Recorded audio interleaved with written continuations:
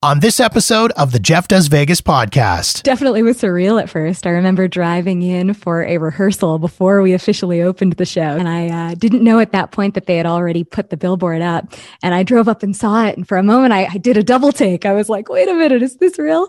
Because it was such a dream of mine, as I mentioned, to be able to do a show like this. In Spanish, its name means the Meadows. You might know it as the entertainment capital of the world, Lost Wages, or simply Sin City. Of course, I'm talking about fabulous Las Vegas, Nevada. On average, 42 million people visit Las Vegas every year, and I'm one of them. I love this city. The sights, the sounds, the shows, the people, the history. I want to share all of it with you. Taking you to the world-famous Vegas Strip and beyond. My name is Jeff, and this is the Jeff Does Vegas podcast. Hey there, and welcome to episode number 80 of the Jeff Does Vegas podcast. Before we get into this episode of the show, I have a few bits of housekeeping I want to take care of. First off, I want to thank everyone for taking the time to listen to the various best of episodes that were released over the 2020 holiday season. It was so much fun taking a little trek down memory lane and resharing some of my favorite conversations from the past year. Speaking of the past year, I want to thank all of you, the audience, as well as all the amazing guests who took the time to appear on the show over the last 12 months. Thanks to you guys, the podcast saw a huge jump in downloads and listenership over 2019. In spite of being a travel podcast in a year when hardly anyone was traveling, about a city that was literally closed for several months. Finally, a big thanks to my guest from the last regular episode of the podcast, Dr. Rachel Hers, a cognitive neuroscientist who's an expert on the psychological science of smell. We had a great conversation about how Vegas casinos use signature scents to influence guest behavior. If you haven't checked it out yet, jump into the archives wherever you get your podcasts and search out episode number 79, The Science of Scent, or head to the website at jeffdoesvegas.com. All right, here we go. On to the show.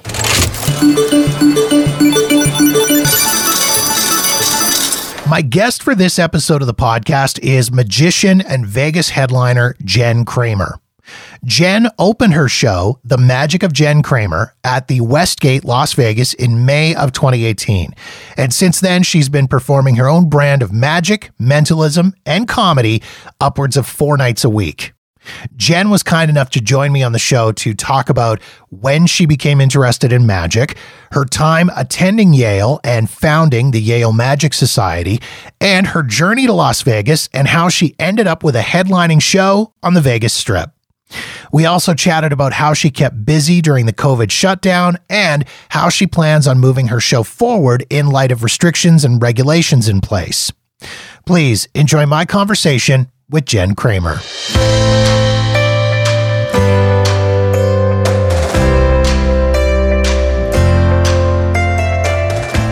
So when I was 10 years old, my Uncle Steve gave me a book for my 10th birthday, and this book was called The Royal Road to Card Magic, which has a special place in my heart to this day. And that's what really piqued my interest. I used to spend hours, days, months just going through card magic books, and then I expanded to different areas of magic and joined a young magicians group and went to magic camp and just looked for opportunities to perform anywhere and everywhere I could. And that's really how I got started. And before you got this book from your uncle, was magic even something on your radar at all? Was it something you were interested in, or was it just like, here's one of these random gifts from a relative that you're like, you know what? Yeah, I'll give that a try. It really is amazing to think back on how that one gift changed my life so much. I mean, it really changed my trajectory.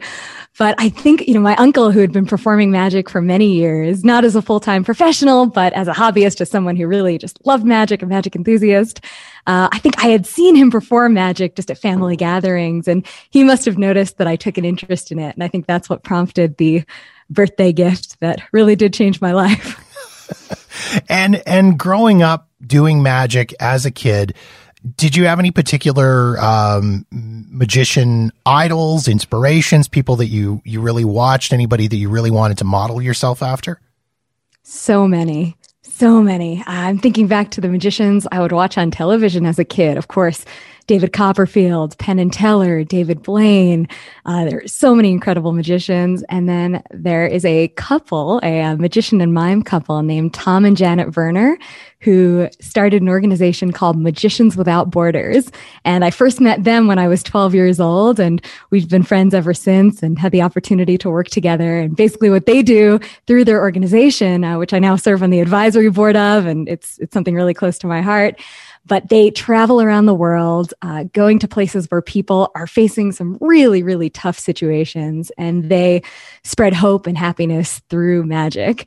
And they really just use their magic for good. You know, they partnered with the UN to raise awareness about HIV and AIDS. They've, done all kinds of really amazing things through performance. So they were real role models to me growing up as well.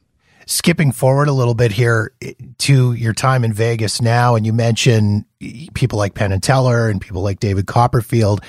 How mind-blowing is it for you to now be living in the city, working in the city, having your face up on billboards around Las Vegas with people like Penn and Teller and David Copperfield, who are also headliners in Las Vegas? It's such a dream come true. Really, it had been my dream for such a long time to have a Las Vegas residency and to have the chance to share my magic and do my show. And now I do the show at Westgate, currently on pause due to COVID, but I can't wait to be back. And it's something I'm just really grateful for. And I feel so fortunate just to have the opportunity to do something that I love so much and that I really care about. And you had a chance to perform for Penn and Teller as well. You've been on Fool Us, which is so cool. Oh, thank you so much. I had so much fun doing that, I have to say. I mean, Penn and Teller, like I mentioned, they were role models to me ever since I first got started in magic. And just having the chance to perform for them was very exciting, a little nerve-wracking, but in a good way. And getting the chance to be on their show. Even at the beginning of the pandemic, they did a new TV special called Penn and Teller Try This at Home, and then Try This at Home Too. And the concept there was that different magicians would share with the at-home audience how to do some simple magic tricks with everyday objects that you could do to amaze your family while everybody's stuck at home. So I taught a trick on that TV special, and it involved peanut butter, jelly, and pickles. So if any listeners happen to have jars of peanut butter and jelly lying around and you want to wow your friends and family, you can find that up on YouTube. But just getting a chance to work with Penn and Teller and their team through the years has been something that I've so appreciated. That's awesome. Was magic something, I mean, going to university or going to college, you went to school at Yale, which I mean is very, very cool. It's one of those magical places that, I mean, for someone like myself in Canada, you hear about Yale and it's like, it must be like Hogwarts with all of it must be very storied history. I don't know why I turned British there all of a sudden. Very storied history and castles and ivy and all that kind of stuff.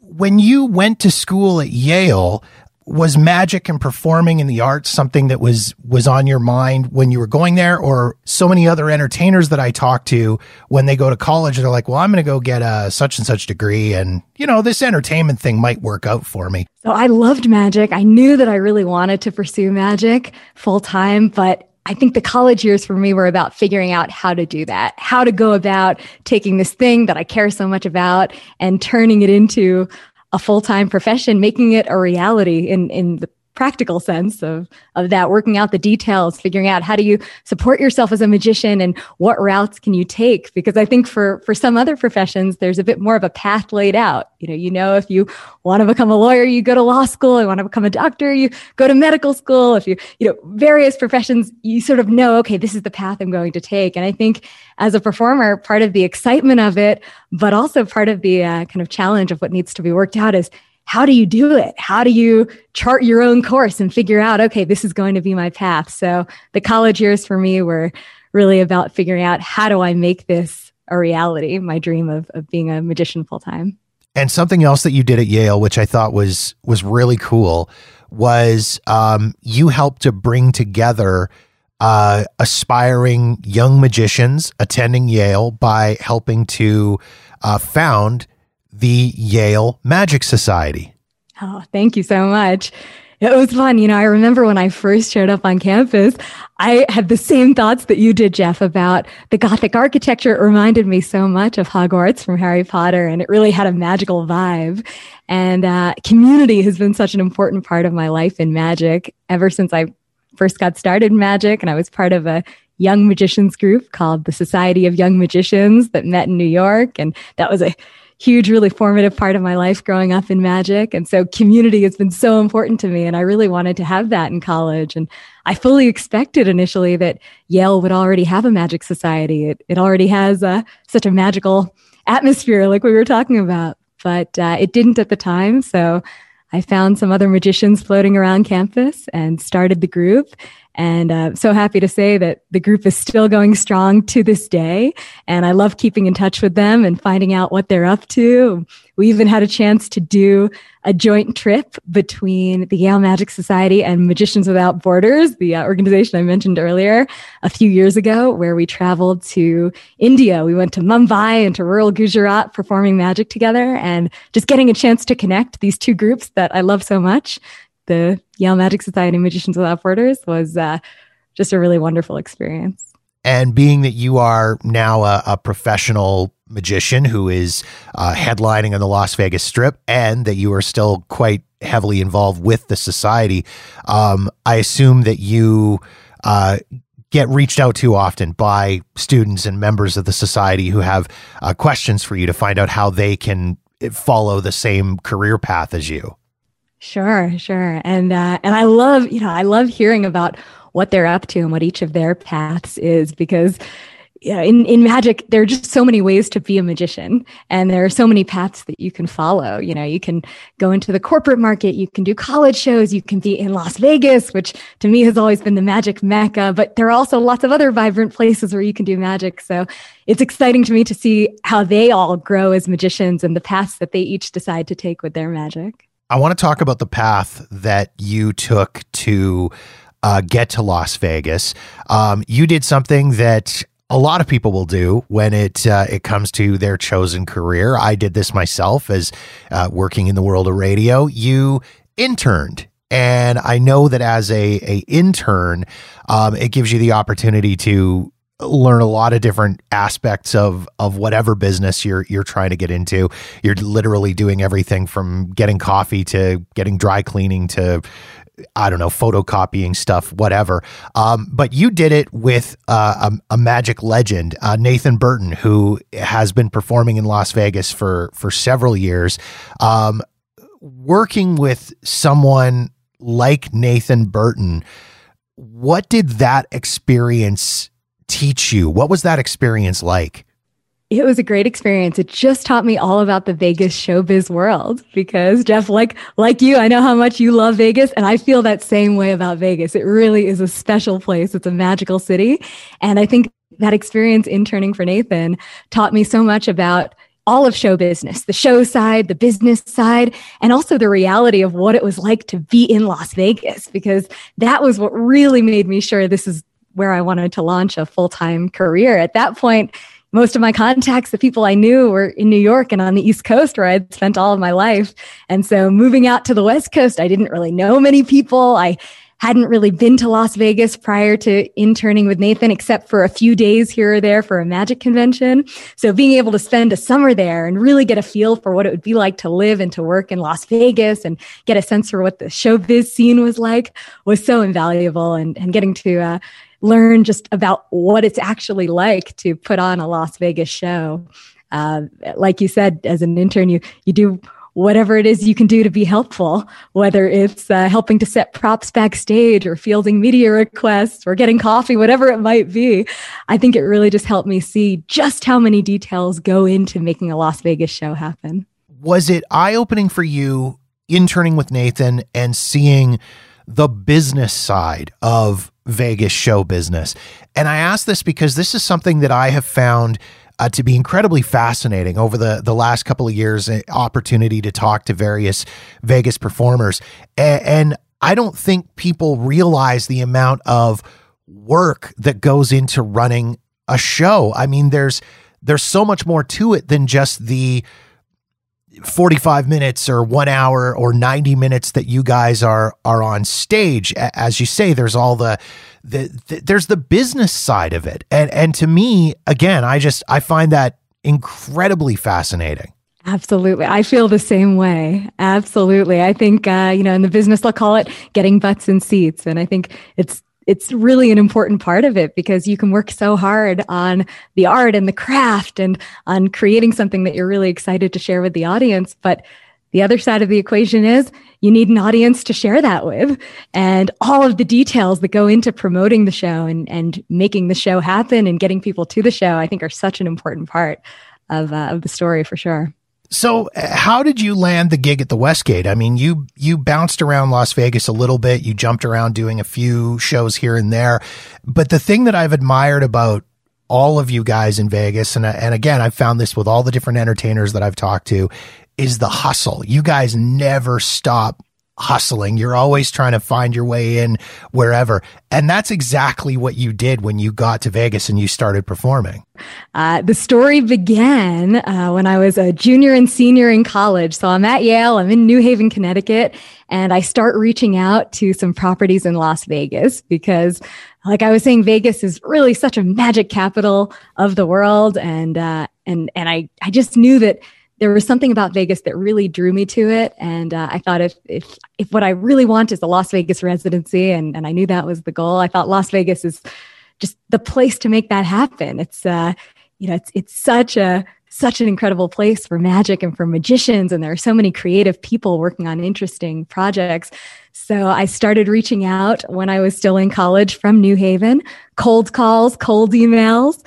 And my thought at the time was that I fully expected that most of the properties and people who I reached out to would say no. I figured they didn't know me personally. It wasn't anything to take personally, but most of them, sure enough, would say, we've never done anything like this before. When I pitched my idea of doing a show, or they would say, we don't have the room or we don't have the budget. And my thought was, that's okay. If I just get one yes, it's a win. So I flew out to Las Vegas during the spring break of my senior year. And as I was calling and emailing and sending my promotional materials, my real goal was just to be able to sit down in a room with the decision maker, whether it was the manager or the activities manager at a particular property, because I figured my best chance was being able to establish a personal connection and just, sit with them and explain my idea. And sure enough, I was able to secure a meeting with somebody from a property that was slightly off the strip. And I shared the idea and they were willing to give it a shot. And as I mentioned, most of the places I reached out to said no. So this is after a lot of no's. I got one yes, and I was very excited. So I knew I had one weekly show that was on Wednesday nights when I would move to Las Vegas, and I moved out after graduating.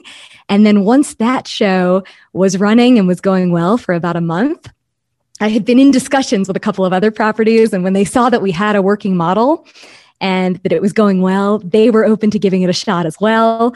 So my first show was at the Wyndham Grand Desert Resort. And then about a month later, I opened a second show. So each of these were weekly shows. And the second show was at Marriott's Grand Chateau.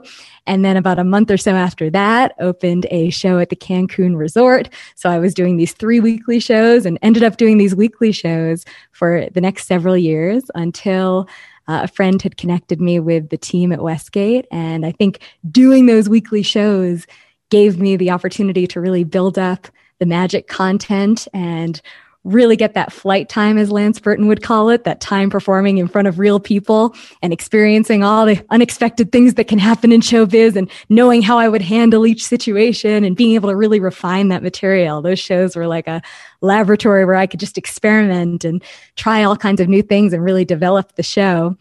And then when the opportunity at Westgate came along, I felt ready. I felt prepared at that point because I had done all of those shows. And I had also at the time been doing corporate shows and college shows and traveling all around. So I was just so excited when the Westgate opportunity became a possibility to be able to launch my show there for 4 nights a week.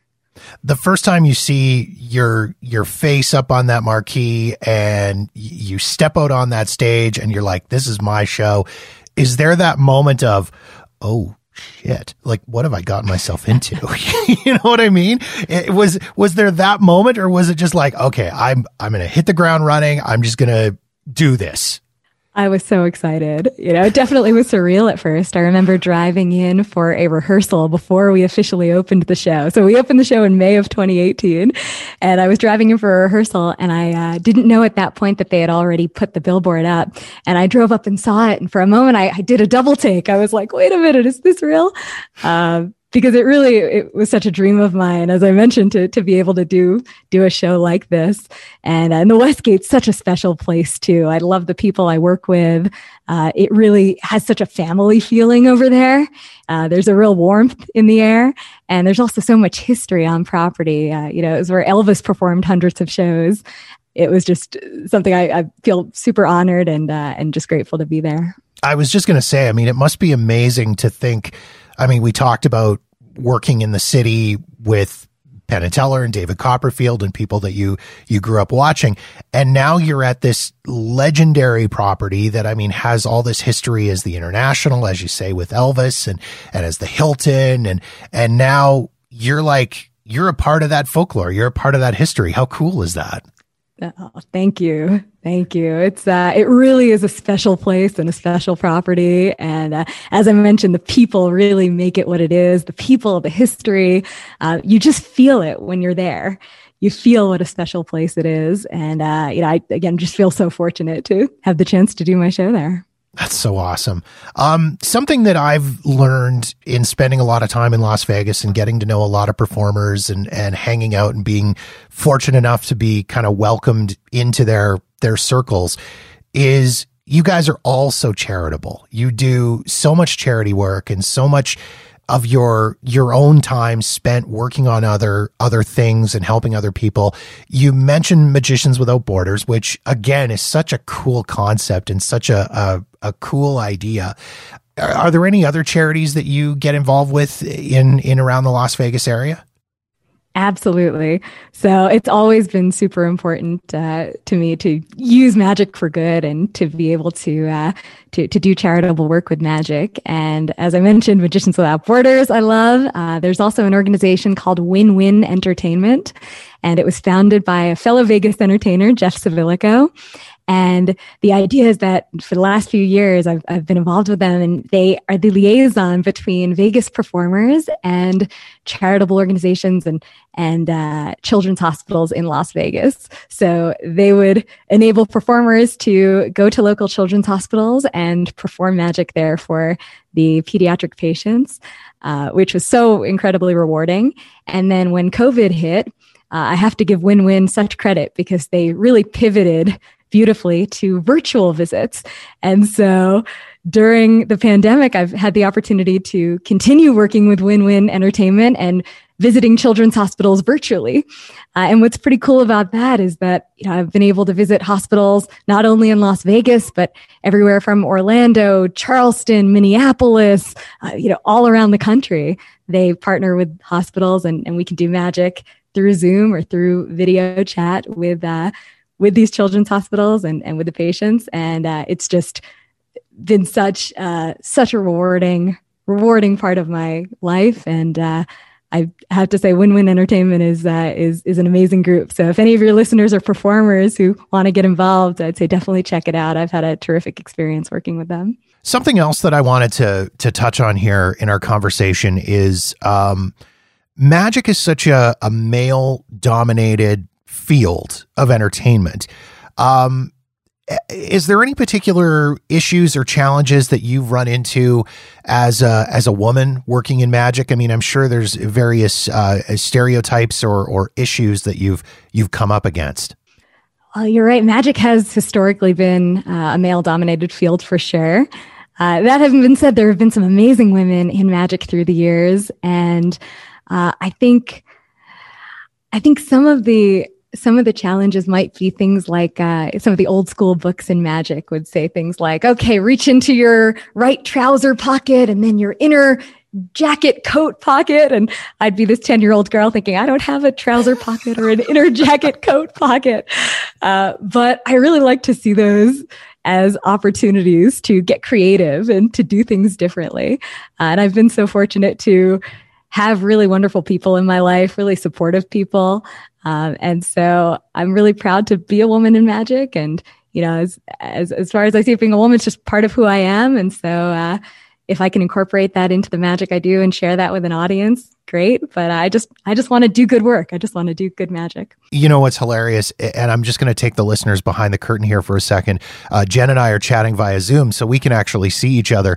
And when you reached into your jacket pocket, I don't know why, but I expected something to fly out. I don't know why.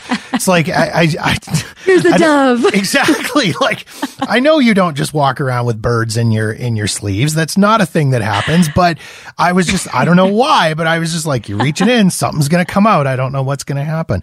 I want to chat about COVID-19 and how this whole thing has kind of affected you. I know a lot of performers have done virtual performances, online stuff, YouTube shows, things like that. How have you managed to keep yourself busy through this entire situation? Well, my show at Westgate involves so much audience participation. So when COVID did hit, I remember thinking, okay, I want to make sure that I can keep the show really engaging for when we reopen. And, I see the show as something that's constantly evolving. I just always want to continue making the show better. So during this pandemic time, I've really thought through every moment of the show, thinking, okay, how do I make this more COVID friendly and sort of safe for our new normal, while also keeping it engaging and exciting. And I think really diving deep on the creative on that has been definitely a creative challenge in some ways, to take these routines that I've gotten so accustomed to doing a particular way, where people would come up on stage or they would volunteer their objects or they would touch things. And I had to kind of think, okay, how am I going to do this in a way that will still keep the audience really excited and feeling like it's interactive and they're a part of the show, but also make it work in our new normal. And what I'm happy about is that some of the changes that we've made, I think the situation has really pushed me to make changes that ended up making the show better anyway, which is great. We had some new props built and reworked several routines, and I'm really happy with the work that my team and I have been doing on that. And I just can't wait to be back at Westgate and to share that with an audience. I did want to ask, several of the people that I've talked to over the course of this whole shutdown pandemic situation have said that in some ways they've actually welcomed the time off because it's given them an opportunity to work on other projects, things that they maybe haven't had the time to be able to work on, because you guys are crazy busy. You're doing 4, 5, 6, 7 shows a week often. Have you had that opportunity to develop a few new tricks or a few new show elements in the time that you've had away? It has. And of course, I really miss being on stage. I miss having a live audience. I miss my family at Westgate and the awesome people I work with. I just can't wait to be back. But at the same time, you're right. It really has given me an opportunity to really dive into the creative and work on new magic routines and develop new ideas and do all kinds of things that I've always wanted to do. I mean, just this past weekend, just 2 days ago, I took a test for a remote pilot certification because I've always wanted to learn how to fly a drone and be able to incorporate that video footage into magic videos that I produce. And so I thought, what better time to learn how to do this and to take the test. So we took the test and fortunately passed the test. So I'm really excited about that. So all kinds of things like that I had the opportunity to do, and magic projects that take a lot of time and energy, and I'm able to dive in and really work on those. I can't even imagine the creative process that you go through when you're coming up with ideas for illusions and tricks and things like that. I mean, that blows my mind. Do you just wake up one day and go, you know what? I want to make blah, blah, blah disappear. Like, is it that simple, or is it obviously there's a process of, okay, I want to do this, but in order to do that, I need to do this and this and this. I mean, can you just kind of briefly take me behind the curtain on that? It's just, this is really just for me at this point. Sure. I'd say it's a fun process. And a lot of the times what I'll try to do is reverse engineer it. So I'll think to myself, what do I want the final result to be? What do I want to happen on stage? What do I want the audience to experience? Because at the end of the day, I think that's what it's really all about, right? Is that human connection, is making people smile, making people laugh. I mean, that's what I love so much about magic as a whole. That's what I love about being involved with, Magicians Without Borders and Win-Win Entertainment. It's all about connecting. It's all about, making people smile. And especially nowadays with all the stress and all the craziness going on in people's lives, I think, to be able to give them a moment where they forget about their troubles and they're able to just laugh and smile and have a great time is something that is really meaningful and really important. So I'll think about what experience do I want the audience to have and what do I want to be happening? And then I'll think, okay, now, how do we do it?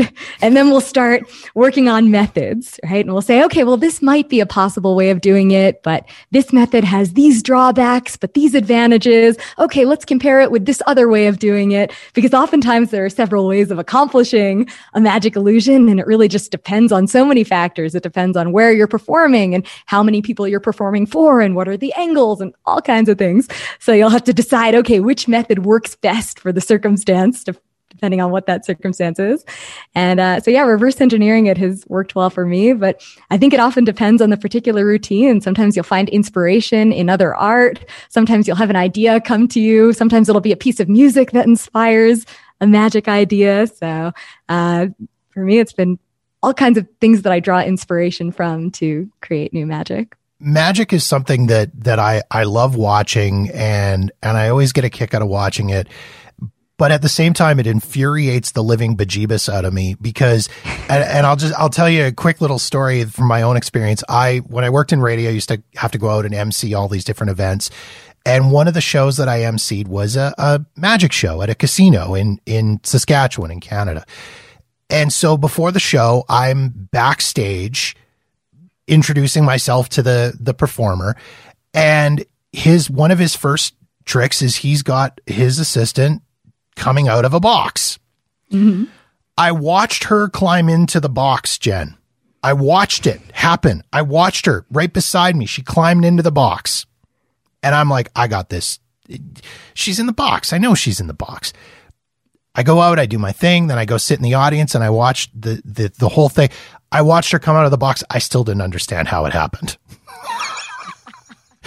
Infuriating, Jen. Infuriating. It's like, hey. I love this, but I'm angry about it. You gotta love magic, right?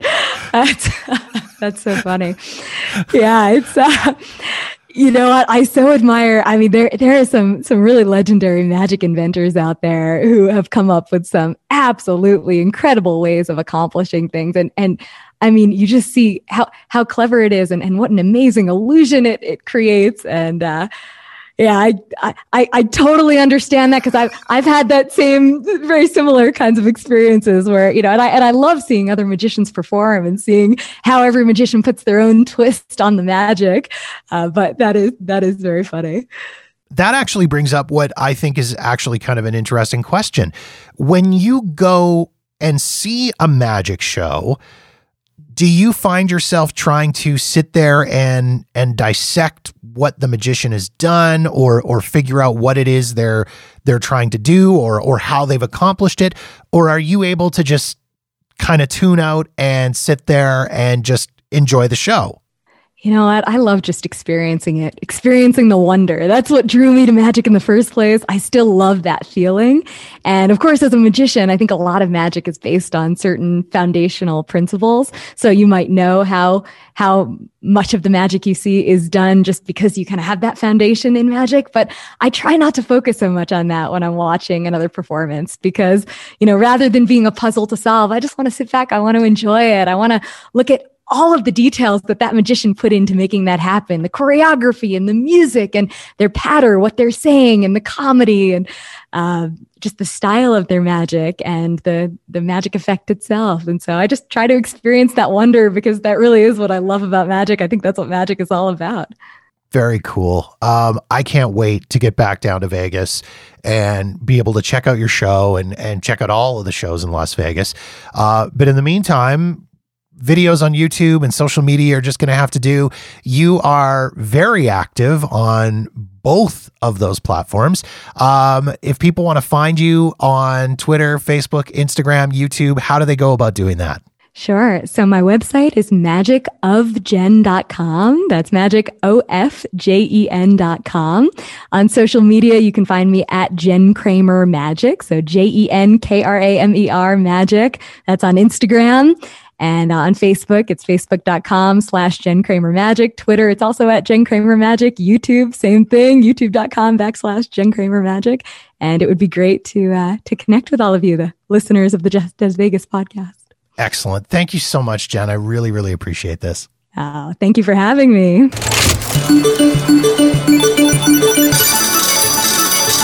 Once again, if you want to learn more about Jen Kramer and check out some of her amazing illusions and mentalism, you can visit her website at magicofjen.com or give her a follow on Facebook, Twitter, Instagram, and YouTube at Jen Kramer Magic.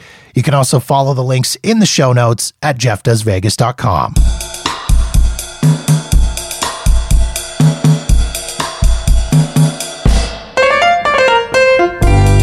And that wraps up yet another episode of the podcast.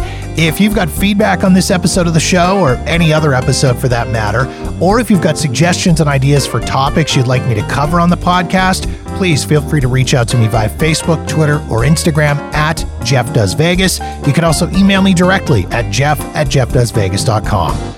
In the meantime, thank you so much for checking out the show. Be sure to subscribe for free wherever you get your podcasts so you'll know the moment new episodes are available. And don't forget to visit jeffdoesvegas.com for past episodes and show notes. My name is Jeff, and this has been episode number 80 of the Jeff Does Vegas podcast.